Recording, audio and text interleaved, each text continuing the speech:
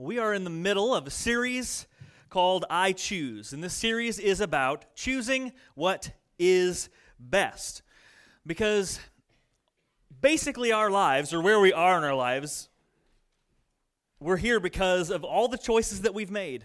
Our lives are the sum total of all the decisions that we've made. Every choice has led us to where we are in this place. And so I want to do my best in this series to help us focus on what is best. Not what is easy, because that's what we want to do. We want to focus on what is easy, what is immediately satisfying, what is pleasurable, what is comfortable. But those aren't the best things to make decisions about. So we want to choose what is best. So every week in this series, I'm giving you two options, and I'm going to encourage you to hopefully choose what is best between those two things, these two things that compete for your time and energy. Now, I will say this, there is no more obvious choice than this week. So this week, we're going to talk about choosing discipline over regret. Hopefully you know where this is going. I'm not going to spend 20 minutes talking about how you need more regrets in your life.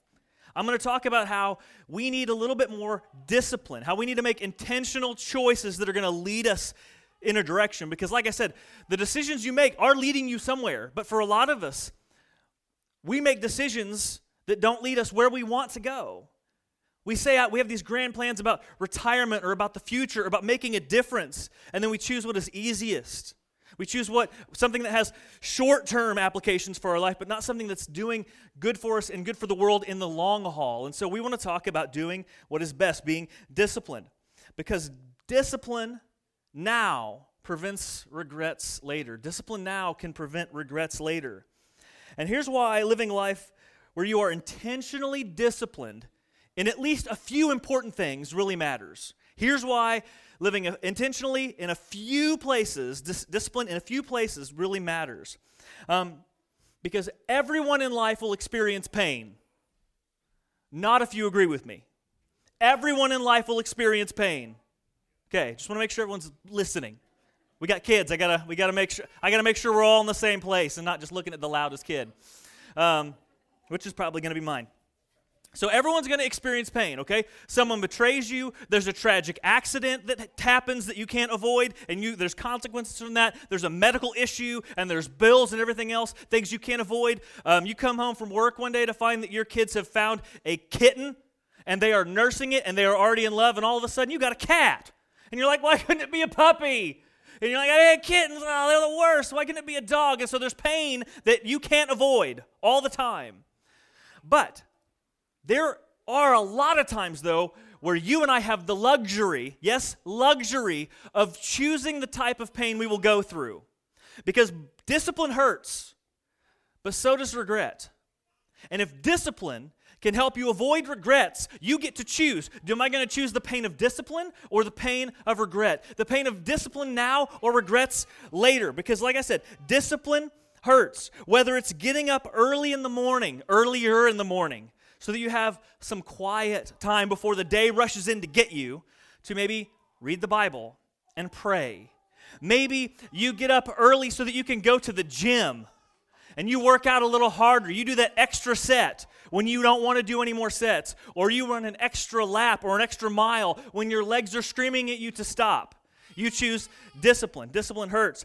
Maybe you're saying no to that chocolate-covered dessert or that bacon-wrapped whatever. That's a painful decision. It's a hard thing to do. It hurts. Discipline always hurts. That's the nature of discipline. But what hurts more is regret. The regret of realizing that you had a choice to do something better. You had a choice to lead yourself in a better direction, and you missed it. Because the thing about regrets is that not only are you suffering the pain of whatever's going on, but regrets leave you with no more choices. Regrets leave you with no more decisions. You are already where you are going to be. No matter how painful it is, you are where you are. And that's what hurts the most about regrets. It's not just the pain of the moment. It's the pain of knowing that you could have been anywhere else, but you failed. And so regret hurts. So you and I have the luxury of choosing our pain. So the question is, what are you going to do? What are you going to choose? And let me just say this. The younger you are, And I don't expect the kids in the room to pay attention to this because I know I had people tell me this when I was younger and I didn't listen to it and I had to learn the hard way. But the younger you are, the more opportunity you have to choose the right stuff, to be disciplined and avoid regrets down the line. There's a lot of people in this room with grayer hair or less hair that wish they could grab you by the cheeks and say, listen to this. Because it's too late in a lot of ways for some of us.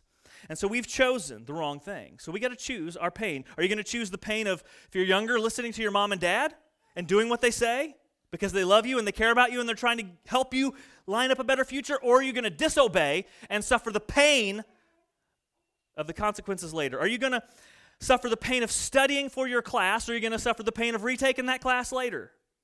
Are you going to take the pain of saying no to that temptation, or are you going to take the pain of trying to fight and overcome an addiction later? Are you going to take the pain of living within your financial means, or are you going to take the pain of climbing out of a mountain of debt later? Are you going to take the pain of getting in a fight with your parents or your coaches because you don't want to try hard? Are you going to take the pain of losing game after game after game, or are you going to choose the pain of regret it? I said that backwards. Are you going to choose the pain of working hard, or are you going to choose the pain of losing and regretting and that stuff later? Are you going to choose the pain of getting off the couch, moms and dads? Are you going to choose the pain of putting in energy after a long day's work when all you want to do is collapse, and spending it with your kids, going to the games, encouraging them if they're small, getting on the floor and wrestling with them? Are you going to choose that pain, which can sometimes be difficult when you want to just relax? Or are you going to choose the pain of wishing you had a better relationship with your kids later and the time's gone and they're already done with you because you didn't care early on? Are you going to choose the pain of a healthy lifestyle now, or the pain of suffering from medical issues later, knowing that you could have prevented them? And so you and I get to choose. And again, it's a luxury. We get to choose, what pain do we prefer? And the answer seems obvious, right? I mean, theoretically speaking, we all know this, and I should be able to end my sermon right now, tack on a Bible verse, pray, and be done. We all know this, right? And yet, we are regularly people who know discipline will lead you away from regrets, and we choose the dumb thing anyway. I mean, we are regularly people who over and over again choose what is easy, what is fun, what tastes good, what's most relaxing, what's the short-term payoff rather than the long-term solution. We regularly choose the wrong thing. I've been telling myself for 10 years now that I'm going to get back in shape, that I'm going to start running. And if you live anywhere in Loemi, a sprinkling of times in that last 10 years, you've seen me running laps through town. And that was the moments where I thought, yeah, I'm going to get in shape. And Abby gets, about every spring, she sees me getting a kick, and I'm going to run, and I'll do it for like 3-4 days, and then I quit. And here's the thing that's weird, is I always think, I'm going to get in shape. I still believe it. I'm still convinced that one of these days I'm going to get in shape. But 10 years have passed, and I haven't done it yet. And now I've got extra motivation, because now every time I go to the doctor for my yearly physical or whatever, my blood pressure creeps up a little bit, and the doctor's like, you need exercise, you need to eat better. And it's like, yeah, I do. I really do. You're right, Doc. I knew that before I even came in here. And it's like, now I wonder if my blood pressure is so high because I'm getting nervous when they take it. Like, how is it going to be this time? Like, can I just take a nap and you can take it while I'm asleep to see if that, helps? But, and every time you go to the doctor, they run you through, what's your family history? Does anybody in your family suffer from this, this, and this? And one of the big ones that always comes up is there's a lot of people who are diabetic in my family tree. And I know that that's just something I should be on the lookout for and watch my eating. And yet, if no one was looking, I'd walk out there right now into the fellowship hall and eat every one of them leftover donuts that no one's tackled yet. I just would, because donuts are delicious, and I don't think I need to say any more about them than that. I think you should understand why I would eat all those donuts. And so there are areas in our lives where we should choose what's better, and we don't. And that's the reason why we struggle with certain things. And this is a huge issue. And so what we're going to talk about now today, that discipline now can prevent regret later, that applies to any area of life. It applies to diet, exercise, all that stuff, okay? And I could talk about all the examples of all the practical places in your life where we could talk about this. But the place where I want to talk about discipline today is being disciplined in our faith. I want to talk to you and convince you, prayerfully plead with you to be people who understand that when you are disciplined and growing and pursuing a relationship with Christ, you can build a faith that is unshakable, unbreakable, immovable, no matter what life tosses your way. And yet I think there are way too many Christians investing way too little time and energy into growing in their faith and building a solid faith. And there's a lot of kind of different practices you can do that if you're disciplined about adding these things into your life, they will help you grow, help you become more mature as time goes on. Things like reading the Bible and praying. I say this all the time.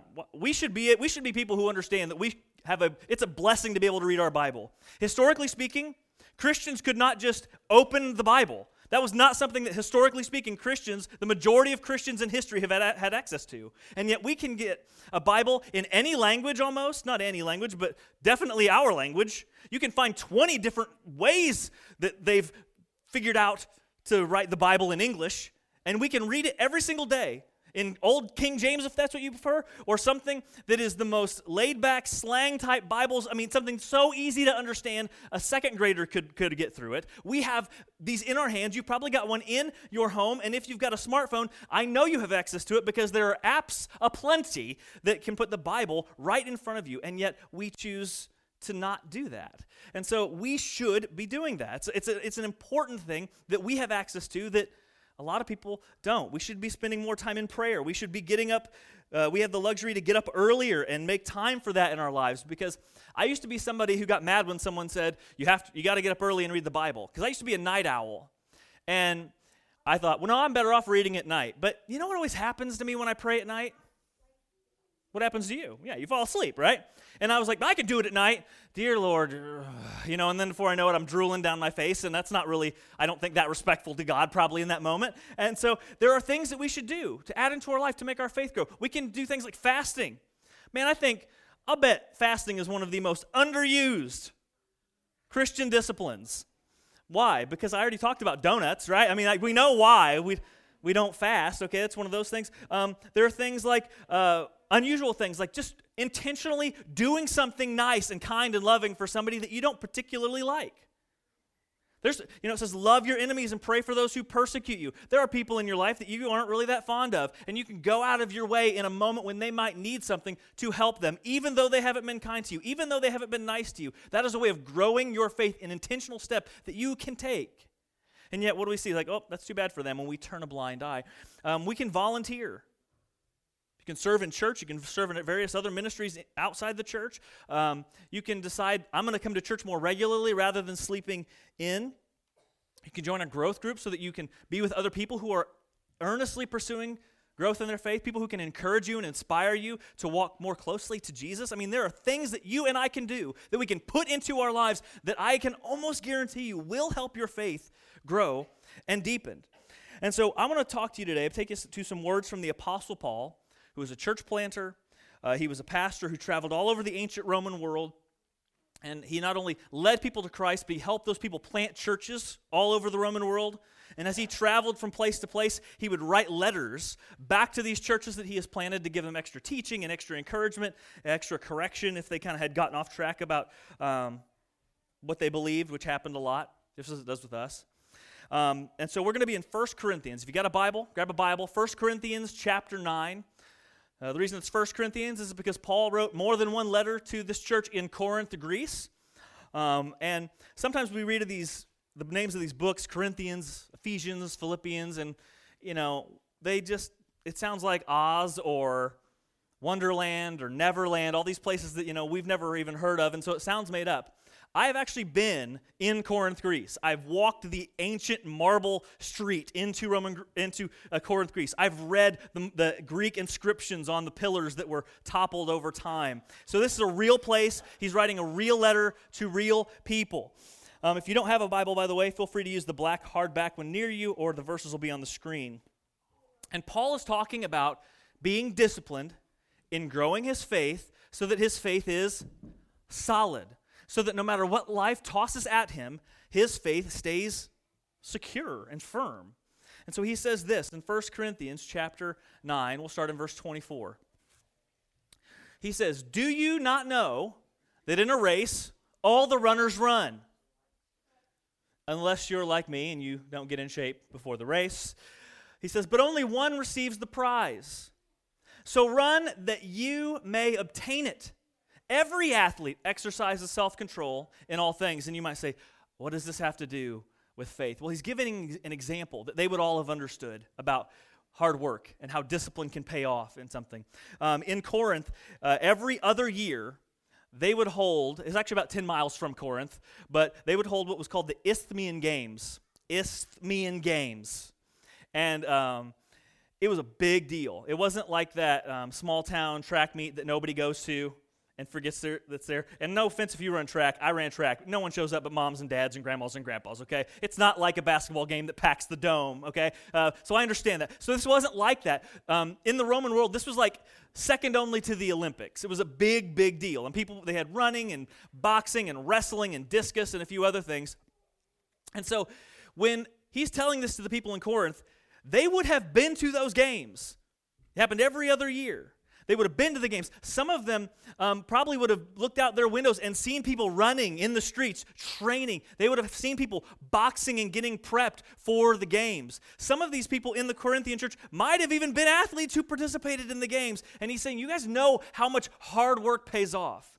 Now, in the Isthmian Games, what it sounds like is they didn't have gold, silver, and bronze. They just had gold. You didn't get a participation trophy or a power bar at the end because you ran the whole thing. They didn't get, it was like, you won, and that's, if you won, you're the only one who got a prize. And so he's saying, you run to win. Everything these runners do, every single runner, they don't run to get last, they run for the number one prize because there's only one to get. And he says, in our faith, we need to run as if this is something precious on the line. We need to run all out. We need to try with all of our hearts to get the prize, as if there's only one to be handed out, and we've got to get there first to get it. And so he is encouraging us to be disciplined about our faith. And then as Paul is kind of unpacking this, without even meaning to, I think, he gives us two questions that will help you be disciplined in your faith. Here's the first one. What's the prize for being disciplined? Why do we read the Bible? I say it all the time as a pastor. Of course the pastor's going to tell you to read your Bible and pray. Of course the pastor's going to tell you to get in a growth group. Why? Because, that just bumps up numbers and he can brag about having more people in a group or in other churches or whatever. Of course I'm going to say that, but what's the real benefit? What's the payout in your life for doing these things, being disciplined and growing your faith? Well, he tells us this in the next part of verse 25.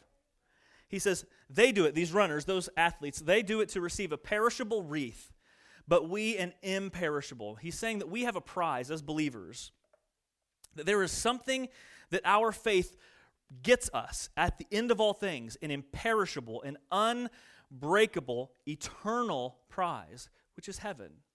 That's where our faith will ultimately lead, is to eternal, perfect life with Christ. Something that, and eternity is something that we can't even fit in our tiny little human brains. We can just basically think, a long time. But he says, those runners, they work so hard, and you know what they get? A wreath. If you've ever seen those old pictures of like Caesar, he's always got that crown of leaves, those are laurel leaves. That's what the winner in each category of these games would have gotten, a crown. And they would have probably worn it and, felt pretty good about themselves, which is interesting. They did these games naked, so as not to have any clothing impeding their movement so that they would be better. So when they got that crown, that's all they were wearing, which is a sight, which is also, if there's any motivation to be in first in a race, right? So you don't have to look at everything else in front of you, so you want to be in first.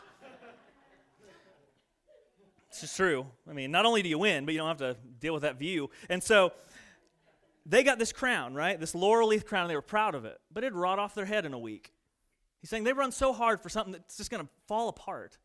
But our faith, ideally, our faith is going to lead us to heaven. Joyful, eternal life with no pain, sorrow, no suffering, no more death, mourning, crying, or pain in any form. No more nagging feelings of worthlessness. No more nagging feelings that no one cares about me. No more doubts of, am I good enough for the people in my life? Am I good enough of a father or a son? Why? Or that nagging feeling if you had parents who never seemed to care, that wondering nagging of why didn't they care? Am I not a good enough human being? All of those feelings are washed away by the perfection of heaven and the presence of God's amazing love in our lives. That is what we are running for and moving for in this life.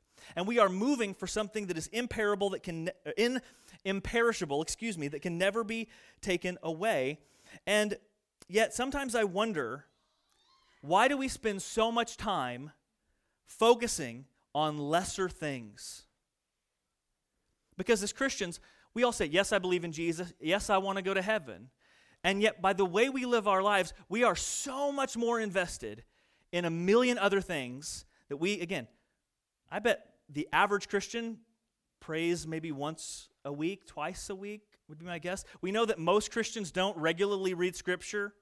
I mean, we know that the average church-going Christian isn't doing a lot to invest in their faith, but yet, man, we care about all the other things. We care about our hobbies. We care about our kids' sports. We care about so many things, and those aren't bad. I'm not saying forget your kids or anything like that. I'm just saying if we really say we believe this stuff, our lives don't always reflect that we say that we believe this stuff, and we don't care. One of the areas of my life where I would say, the only areas of my life where I've ever been really self-controlled came when I was in high school, and I'm not a naturally athletic person. I tried doing basketball and football, and those didn't end well, okay? I don't have the coordination to put a ball in a hoop, and I don't have the size to stand up to anybody tackling me. I remember the first time we did, you just line up and tackle somebody in football, and, I got just flattened, and I get up, and, your eyes aren't even on the same circuit anymore, and the coach is like, hey, look at me, and I'm like, he's like, go get a drink. Okay, coach, that was the day I realized maybe I'm not cut out for this. And so the things I did were I did track and cross country because I thought running in a straight line, I can maybe do that. There's even lines painted on the ground, like just stay in this lane. I figured I could handle that. And so I went out for track my freshman year of high school, and they stuck me doing the hurdles because the coach must have thought I looked dumb enough to not put up a fight about it. So he says, hey, you're doing the hurdles. Well, I learned very quickly that something that happens to hurdlers a lot is they fall down because there's things in the way, They tell you to run, and they put things in the way. That doesn't make any sense. And so I realized, though, that I didn't want to be the guy that falls down all the time because in our practices, we ran with the girls' track team. And I'm a freshman, and there's all the sophomore, junior, senior girls there, and they're so pretty, and you don't want to be the buffoon that's just always wiping out, in front of them all the time. And so my freshman year, I did not hardly practice at all. I just avoided it, and I did terribly, obviously. That's how it happens when you don't put any effort into it. Until the last week of my track season, because that's the time you really should invest, And so the coach had said something to the effect of that I was going to be the only hurdler at the big freshman sophomore meet at the end of the year, and I thought, well, I'm the only hurdler. I guess I better try a little. And so I spent a week really practicing hard, and I went to that meet, and guess what? I did a lot better. Blew my old time out of the water, and I thought, wow, if 1 week made me better, I wonder what would happen if I practiced all the time. And so the next year, I came out, hard. I ran all winter. I ran and lifted weights to get, stronger and more in shape. And then when the track season actually showed up, I would stay at least an hour after practice to run over the hurdles. And here's the interesting thing. You get to where you don't fall as much. And people start watching you not because you're falling and entertaining that way, but because you actually get good at it, and it's fun to watch somebody who's good at what they're doing. And so I enjoyed people watching me be good, and I enjoyed finally winning some races. And so every year of track, I was the guy who was out there before everybody, and I was the last one leaving to go home. And I was disciplined. And you know what it gets me? The ability to stand up in front of you and talk about how cool I used to be. Woo, I went out and ran a lap around the track probably 6 years ago, and I was down the first straightaway, 100 meters, and I was like, how is this track so huge? Did they make it bigger since I was in high school? I can't do that anymore, okay? So, it was a very short-term thing, and yet I cared so much about it, and I invested more energy and time and thought into that than I have in my faith most of the time that I've been a Christian. And you have things like that in your life that you invest in more than your faith. And it's why are you investing so much in things that are temporary and you're ignoring the things that are eternal? And so Paul is telling us that, yeah, you can spend time on your looks and your health and your eating and all that, and you care. And again, none of that stuff's bad, but why do we invest so much energy into the temporary when we've got the eternal right before us? This is why Jesus says in Matthew chapter 6, he says, do not lay up for yourselves treasures on earth where moth and rust destroy and where thieves break in and steal, but lay up for yourselves treasures in heaven where neither moth nor rust destroy and where thieves do not break in and steal. What we build for in heaven, it can't be taken away.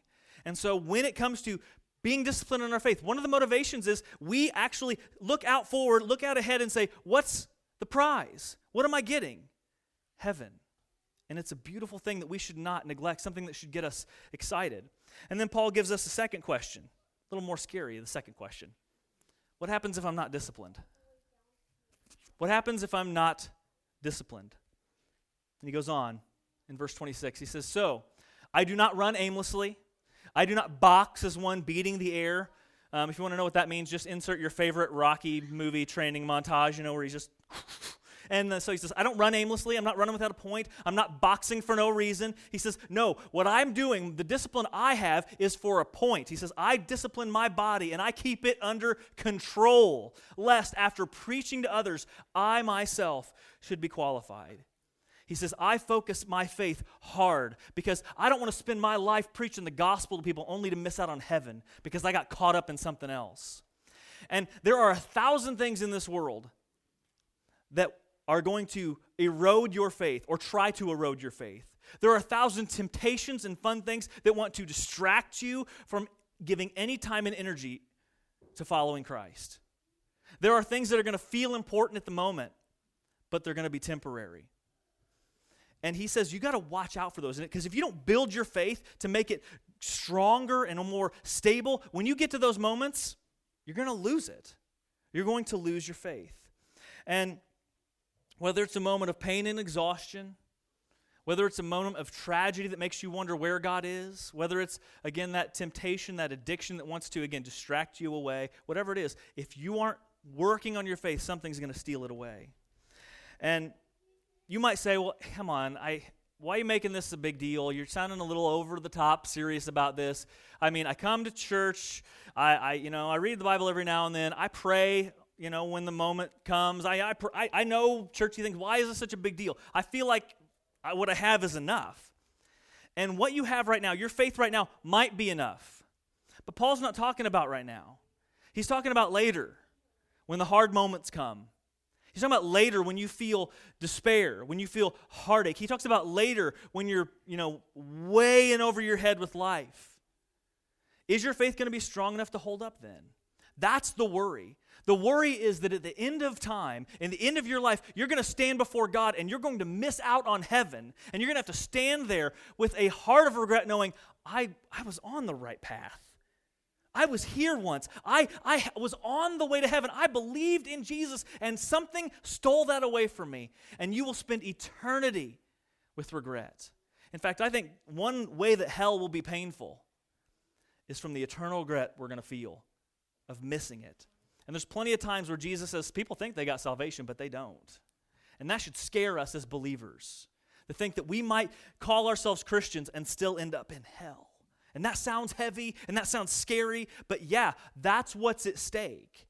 And we should ask ourselves, what happens if I don't take my faith seriously? What might happen if I don't treat this as an eternal life or death situation? Is that at the end of time, you might end up living eternity not with Christ, not with joy, not with peace, but with regret. And so, I don't want you to be that person. I don't want you to have an undisciplined faith that can be wiped out and destroyed by anything. One thing I remember reading in college, it was so powerful. C.S. Lewis, very prolific Christian writer, wrote a ton of stuff, Chronicles of Narnia, one of the great Christian books of probably the 20th century, Mere Christianity. He wrote a lot of amazing stuff. He was this guy that people thought was this faith giant. And towards the end of his life, his wife got cancer and she died. And there's a book now that you can get that is kind of his diary, essentially, that he wrote while he was mourning her loss. And the first 2 chapters of that book, there's only 4, the first 2 chapters are some of the most despairing words you will ever read. And the second 2 chapters are him kind of recovering and coming out of that grief a little bit. And he kind of says, her death obliterated his faith. And he says, but you know what, if my faith was such a house of cards that losing one person would destroy it, the better it got knocked down so that I could build something stronger and something more real. And, you know, you see somebody like C.S. Lewis who writes these books and everyone thought was this like king of the faith, and he says, my faith was a house of cards. And it makes me question, you know, things are good for me now. And yeah, of course I can stand up under the weight of strain and suffering, but until you get there, you don't know. And so I want to train myself, and I want you to train yourself so that you take this seriously, so that your faith is something that you know every day that you've invested in, something you know you've done all that you could to plant your feet firmly on Christ so that life can't just take it all away. Because I don't want you to be people who spend eternity in regret. And Jesus doesn't want that. That's why he came into the world and died for you, so that you could have eternity in heaven. So choose your pain. You're going to choose the pain of discipline, because discipline's hard. When that alarm clock goes off, you know, I'm going to be honest, looking at the back of your eyelids and drifting off seems a lot better than opening up the Bible. I've been there too. And so you got to choose your pain. What's the pain you want? Do you want the pain of discipline now, or the pain of regret later? And again, it's true of every area of your life. You can apply this to your workouts and whatever, but it really does apply to your faith. And what makes it even a little bit bigger is because when it comes to following Christ, the pain of discipline is temporary, but the pain of regret is eternal. And so we have got to take it seriously. Let's pray. Father, thank you for discipline. Sometimes we are not disciplined people, and that's okay to not be naturally disciplined, but that doesn't mean we can't understand the weight of discipline. That doesn't mean we can't understand what's at stake. And what's at stake is eternity for us. And we don't want to be people who let life steal our faith. We don't want to be people who let temptations and sinful things steal us away from you. Lord, we all know people who used to sit in these pews with us. People who used to sit right beside us, sing the songs, read the verses, and they're not here anymore.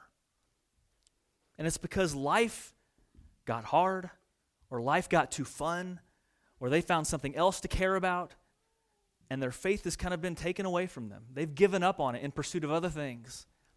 And I hope, Father, that not only breaks our hearts for those people, but it scares us a little bit to see how easily faith can be taken from us when we don't invest in it. How easily our faith can be robbed from us when we aren't disciplined enough to pursue growing in you. And not only is it something to be disciplined about, Father, but it is joyful.